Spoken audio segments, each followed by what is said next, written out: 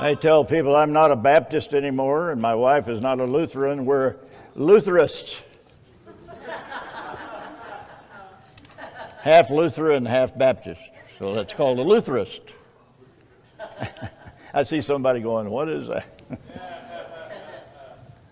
Thank you, Brother Gaiman. We love you and your family and this church. We thank you for all that you've done for us over the years. And we praise the Lord. I've told a story about meeting my wife a couple of times, so I won't repeat it today, but we've had several people ask us to write, how do you find somebody on the line? Everybody's afraid of being online. One thing you have to learn about being online if you're going to find someone that's true is be honest. Don't put a picture up there that was made 40 years ago and now you're, that doesn't work. And I told Linda, I gave her my website. In fact, her friends went to the website and said, oh, you don't want this guy, he's a white supremacist. And you know what her answer was? She said, no, he's not, I've met him. He's not. So, you have to be honest. Amen. I debated a lot about what to preach today. I've got 3 sermons I brought with me. I decided about 3 hours ago which one I felt I should use. I don't know what the title should be to this message, but I'm calling it a nail in a secure place. I'm reading from Isaiah chapter 22, starting at verse 15 if you want to follow. If not, you can watch it online or you can buy the video or tape from Brother Dan or whatever. Thus saith the Lord God of hosts, go get thee into the treasure, even unto Shebna, which is over the house, and say, what hast thou here? And whom hast thou here? And what hast thou hewed thee out a sepulchre here? Now you have to kind of know a little bit about the history of the country and the rulers at the time. But Shebna was over the treasury of the country. He reported to the king. He stayed in the king's facilities or the Mount Zion area. And the people who were recognized as being great had sepulchres in these private places. He's still living. He's so proud of himself, he's building his sepulcher. And he's building it in one of the prime places to show him off after he's gone. Well, I want you to know, folks, I'd rather that I accomplish something when I'm living, not when I'm gone. Amen. And so the prophet is asking him, why are you doing this? Verse 17, behold, the Lord will carry thee away with a mighty captivity and will surely cover thee. He will surely violently turn and toss thee like a ball into a large country. There shalt thou die, and there the chariots of thy glory shall be the shame of thy Lord's house. I will drive thee from thy station, and from thy state shall he pull thee down. And it shall come to pass in that day that I will call my servant Eliakim, the son of Hilkiah, and I will clothe him with thy robe. God is saying, you're not going to get to enjoy this. I'm going to pull your robe off. I'm going to capture you into a foreign land. You're going to go through a lot before you die. And strengthen him with thy girdle, and I will commit thy government into his hand, and he shall be a father to the inhabitants of Jerusalem and to the house of Judah. And the key to the house of David will I lay upon his shoulders. So he shall open, and none shall shut, and he shall shut, and none shall open. And I will fasten him as a nail in a sure place. And he shall be for a glorious throne into his father's house. And they shall hang upon him all the glory of his father's house, the offspring, the issue all vessels in small quantity, and from the vessels of cups, even to all the vessels of flagons. In that day, saith the Lord of hosts, shall the nail that is fastened in the sure place be removed, and be cut down and fall, and the burden that is upon it shall be cut off, for the Lord hath spoken it. Father, my heart and spirit is heavy this morning. I have never felt the presence of the enemy more than I have in these last 30 days. I perceive that the enemy is about to make a move.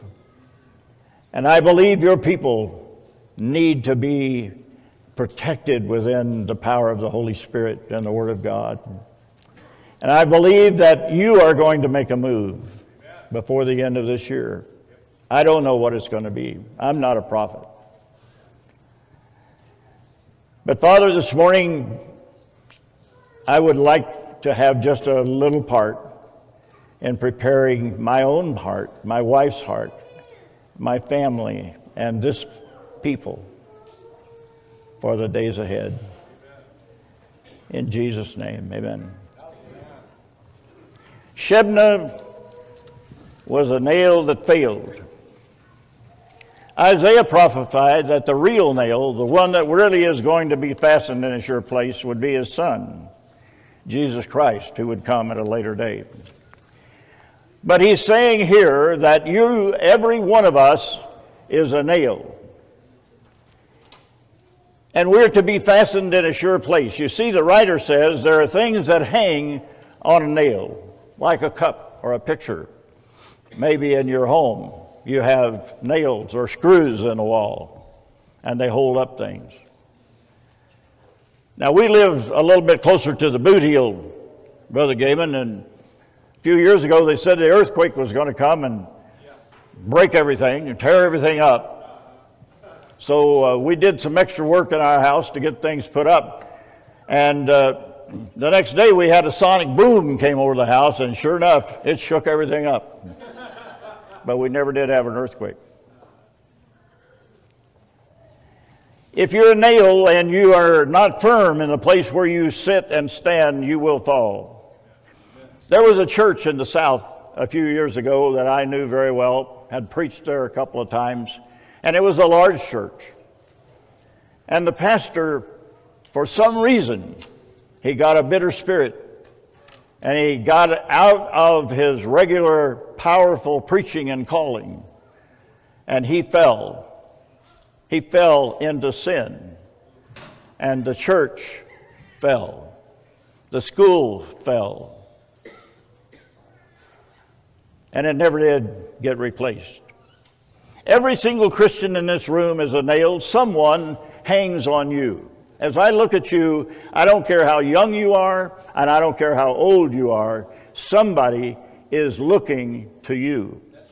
If you fail or if you fall, the things which hang on you will fall. It may be a great church. It might be a great school. It might be a Sunday school class. I know you don't have Sunday school because you don't meet on Sunday, all right? But you have Bible classes, and you have other things together. You have music. You have all kinds of things. And if you're a leader in that group, if you're a strong leader, people are looking up to you. And if you fall, they will fall too. Maybe the students, and maybe a teacher falls, those pupils that look up to you. How many of you in here remember when you were a small child that somebody that you adored was a teacher in the school or in the church or in the music somewhere, somebody you remember because you admired them at that point? Remember that? I had that. It may be a father in the home. It may be a mother with children who look to her. It may be a coach, or it may be a song leader, or it may be a choir leader. Every person in this room is a nail. If you are not firmly, solidly entrenched, whatever is on you, whatever is hanging on you, when you fall, it will fall. When Abraham went to Egypt, his nephew Lot went and he fell. When Balaam was called and to represent God and the nation, he fell, and the nation fell. When Lot went to Sodom, he fell, and his people fell, his family fell. When Abraham took Hagar, he did a foolish thing after the influence of his wife. By the way, ladies, you have more influence on your husband than you think. I don't know one single godly Christian man who doesn't want to please his wife, love his wife, and want her to be happy that he loves her. Amen. And sometimes we men are weak. Sometimes we can be led to do the wrong thing, like Eve in the garden had Adam to do the wrong thing. Just like Sarah did with Abraham. She's the one that suggested he take another woman. He wasn't looking. She said, why don't you take Hagar? And basically he said, if that makes you happy, okay. We still suffer from that today.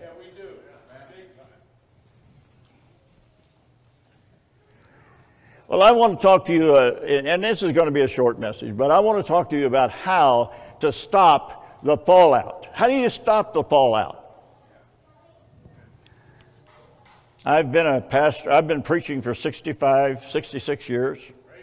Most of that in pastorate. And I can tell you that the reason most churches, and I would say 99% of the churches fail, is because of the loose nails in the church that fall out. First of all, if you're going to stop that, you're going to have to put the nail in a solid place. Now, if you work with drywall, almost everybody, every man in here has built something with drywall. And I know that I get so frustrated, and my wife will say, I want you to hang this. She made a Bible quilt for me. By the way, I'm pretty proud of her. She entered it into the 550 quilt show in Springfield last week, and she won third prize. So I'm proud of her for that. But she said, honey, I'd like for you to hang this up for me. And we put the screws in the wall, we put the hangers on the wall, and then we hung that quilt on it. Too heavy. Went down, pulled out the screws. Drywall just doesn't work well, does it? You need to find a stud in the back of the behind it. So the first thing is you're going to have to find a solid place to put your nail. I tell you, ladies and gentlemen, you better take your nail, which is you, and drive it into the Word of God. And drive it into a local church, into a sin-hating church, into a church that preaches the gospel of the kingdom. You say, well, where are you going to find one? Right here? You say, but I live in Montana. Why?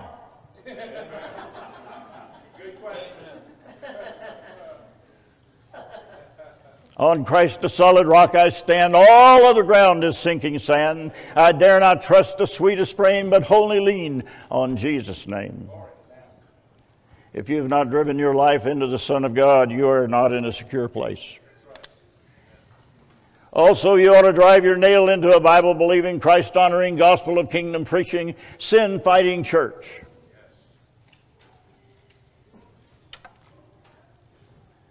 Listen, somebody hangs on you. If you fall, that one that calls you daddy will fall.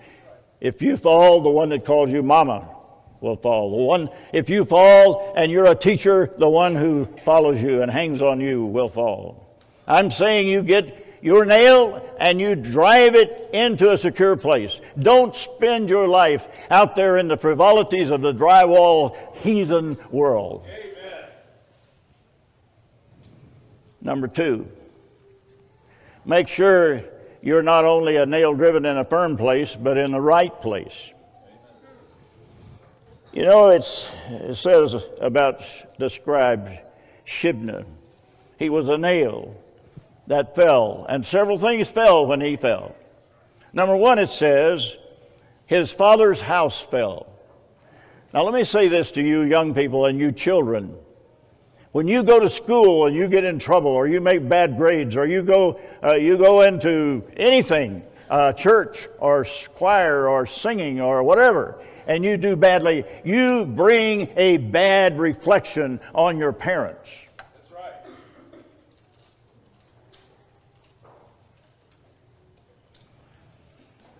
Says his father's house fell. That meant his name of his father was tarnished. Secondly, the offspring fell. When Shebna fell, his children fell. When you live in sin, your children will not respect you or your God or your church. How many of you have heard that verse out of Proverbs that says, and everybody I know misquotes this verse and uses it for the wrong reasons. When it says, if you raise up your children in the Lord, when they are old, they will not forsake it. And yet I've had people come to me and say, well, I raised my children up in the Lord, in the church, and now they've forsaken it. Well, you need to go back and look at that verse, because the words that are used there in the Hebrew is the words which means to develop an appetite for. I know a lot of parents who send their kids to Sunday school. Yeah. You're not developing an appetite for church or God that way.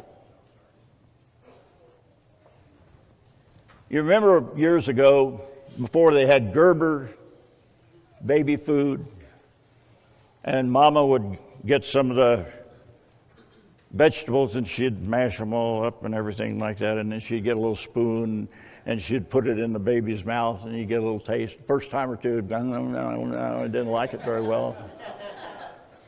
But you kept doing it, kept doing it. And pretty soon, a few days and weeks down the road, the baby's going, faster, I want it, faster, bring it on. You've developed a taste for that thing. You say, well, I'd have prayer and read the Bible with my kids, but they don't like it. Do it anyway. That's right, amen. If you'll do it regular and do it often enough, they'll eventually love it. Amen.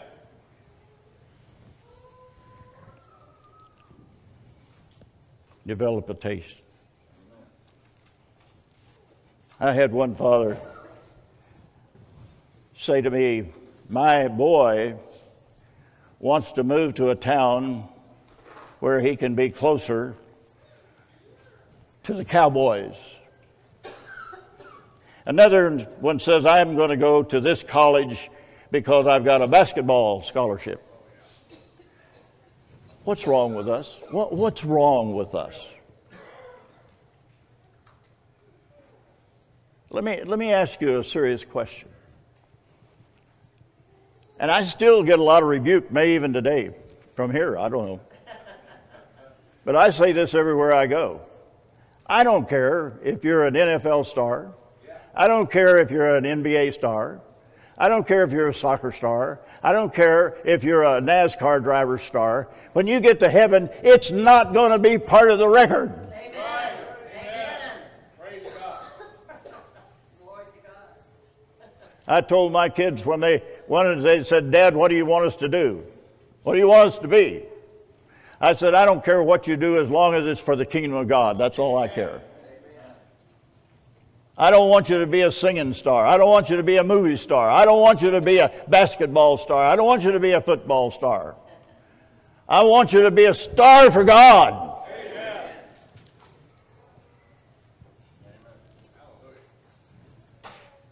Not only should you be driven in solid stuff like the Lord Jesus Christ in a Christian church, not only should you be in the right place,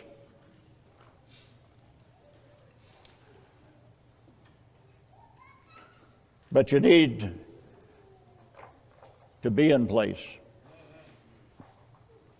You know, one of the things we do, children are very perceptive.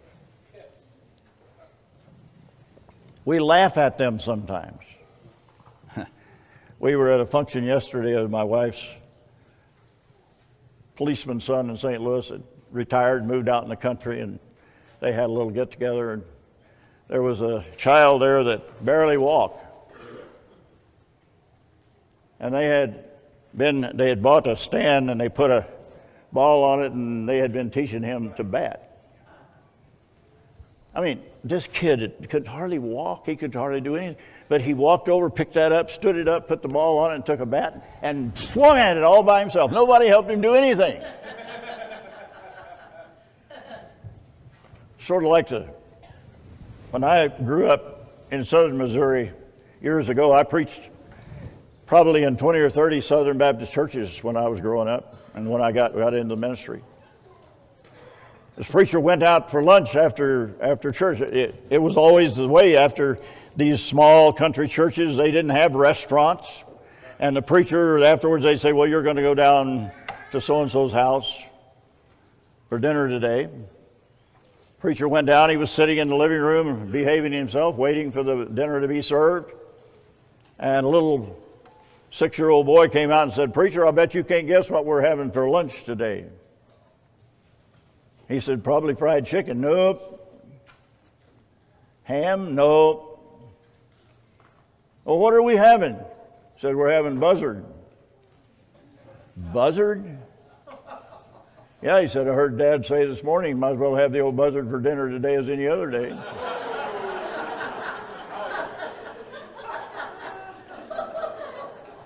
Don't you think that boy is going to grow up thinking you can't depend on preachers? You can't trust preachers. You can't love preachers. I grew up in an adopted home. Some of you heard the story, and I'm not going to go through that again, but my aunt was the woman of the house. She was a sister to my mother, and they adopted us. She saw to it that every Sunday she took us to church. Every Sunday morning, every Sunday night, every Wednesday night, every revival night. While her husband stood out in the yard cursing us as we went out the lane. After I got married, I was visiting with her one day and I said, you know, I don't ever remember you telling me that any of our pastors were not good pastors. You never did complain about them. You never did say they were bad. And she said, I didn't want you to think they were. Amen. But she said, we had some bad ones. But I didn't tell it. You got to be that way when you're around your kids. Amen. That's right. Your family's not going to vote him out. So don't make it an issue. Amen. Don't sit around the table and complain about the preacher or talk about some part of his being that you don't like. Because what you're doing is you're setting your children up for a fall. That's exactly right.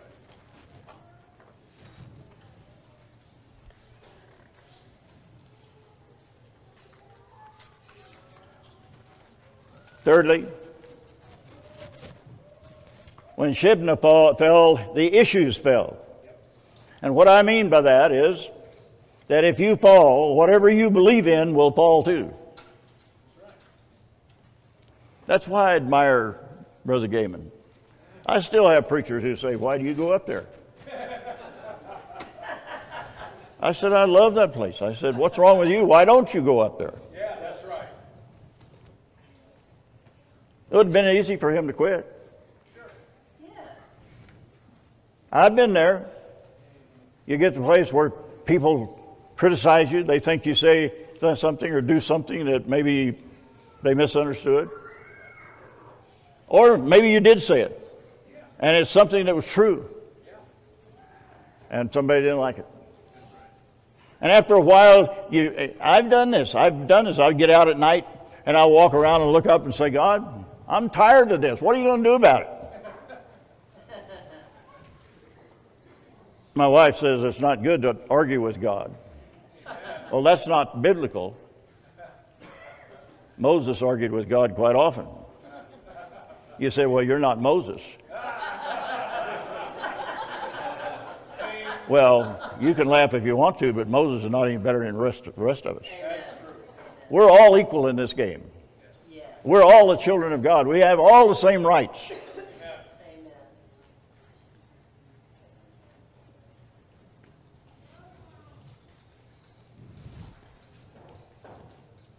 If you fall, the doctrines you believe will fall. The God you worship will fall. The church you attend will fall. You have somebody hanging on you this morning, and if you fall, if you get into a pressure cooker, I can tell you, brother, and I know he believes this, I can tell just talking to him, that in the next few months, we're going to see things we never, ever thought we would see in this country. That's right, brother. And some Christians are not going to be able to take it.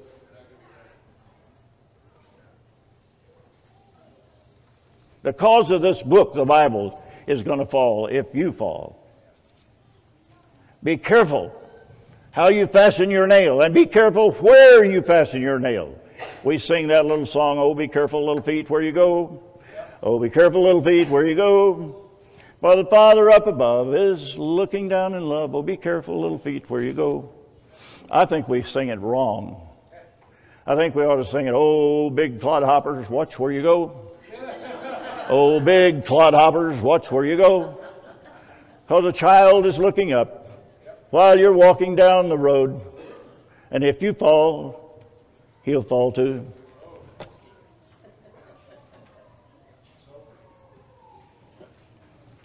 And we sing, "Oh, be careful, little eyes, what you see." But we ought to sing, "Oh, big eyes, be careful what you see." If you big eyes would turn off the TV set with my children, and as the turf rotates, think on that one a while. If you wouldn't watch those kind of shows, neither would your children. That's true. I read an article just this week written by a newsman that had finally caught up with what's going on in the world.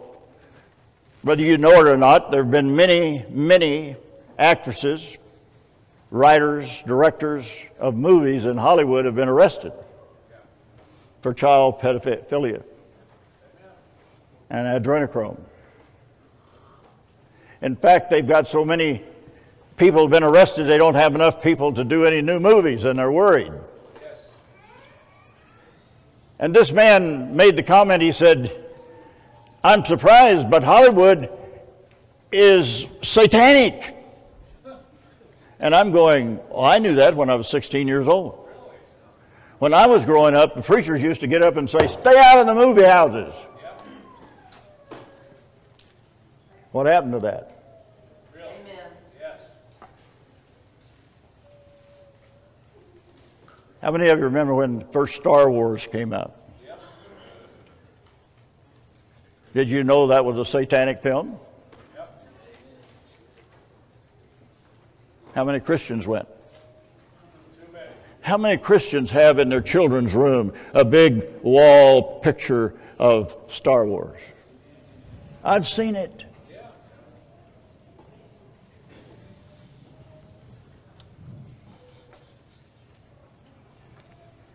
I want to say again, I've said it before.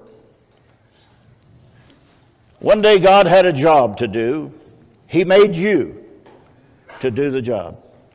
That means that God had a need for somebody just like you. That means that you're somebody with God. Are you listening, young folks? Are you listening? God made you for a job He wants done, and you're the only one that can do it. That's right. God has a place for you. I'm so sick to my soul of people who says, "I'm thinking about moving on. I'm thinking about moving out of this area. I can't get a job," or "I don't like such and such." You know, I've had two people, Brother Dan, I can't believe it, but I've had two people who live in Nevada who called me saying they're looking for a place to fellowship with Christian identity people.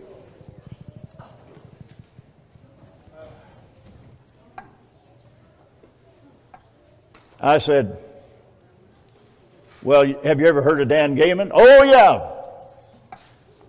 I used to go there." I said, "Then you either stay there or do something else, but don't you dare come here." That's right. Amen. Amen. Very good. I don't want.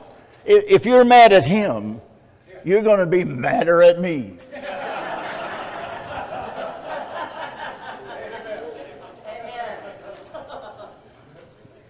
Yes. You guys are Lutherans too, you know. Yes. You got Brother Reed there. He's a Lutheran, and he must have been a Baptist the way he talks and sings and all that. So this is a Lutheran church. I fit right in. Yes.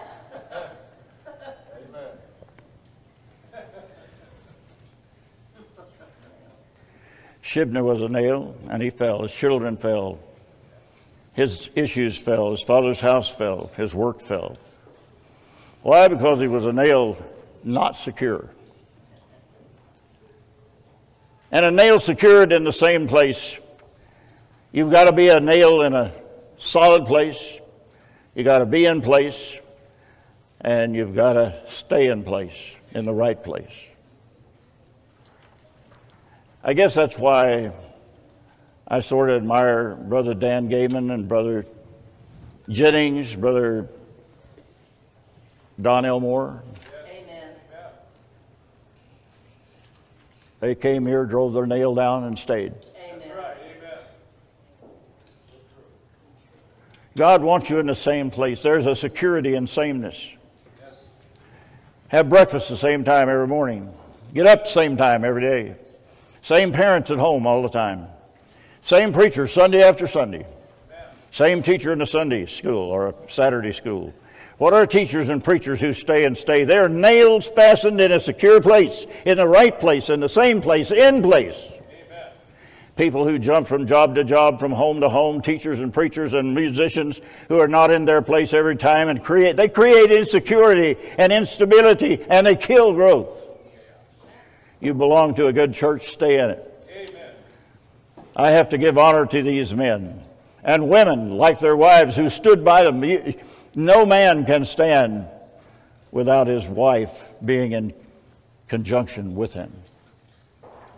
We're one. When I was in jail,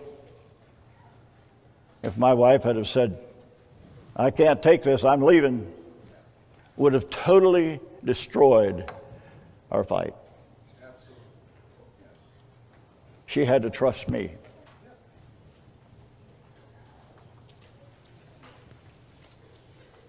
Wall hoppers and nail jumpers, you grow up children that are unstable and they won't stay in place. When you fail, they fail.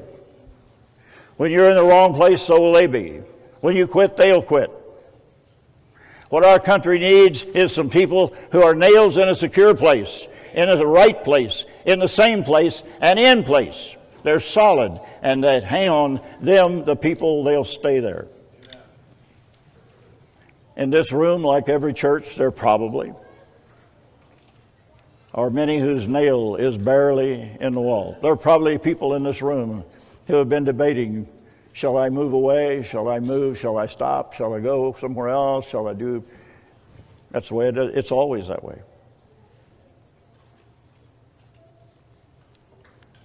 And then you get to the place where you're barely in the wall. You don't come to Sabbath days. You miss the feast days. You miss Bible study. You don't read your Bible and pray at home. You live to make money. You will fail and your children will fail. Your family will fall. Your name will fall. The name of Christ will fall. Wherever your church is, be there, give there, work there, and serve there.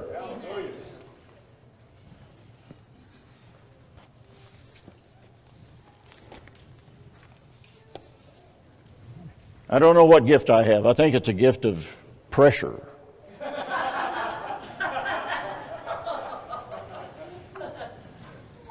Father, this has been a tough month for me. You've helped me through it. My wife has helped me through it. And Father, I know that there must be people in this wonderful church who have the same sense of pressure from society and preachers and from other people. And Lord, we need a fresh anointing of Thy Holy Spirit. And we need the power of the Word of God in our hearts. And we need the determination to stand in spite of all that comes our way. And Father, I thank you that you can take us in our worst condition and make it the best for the kingdom. I ask you to do that today in Jesus' name. Amen.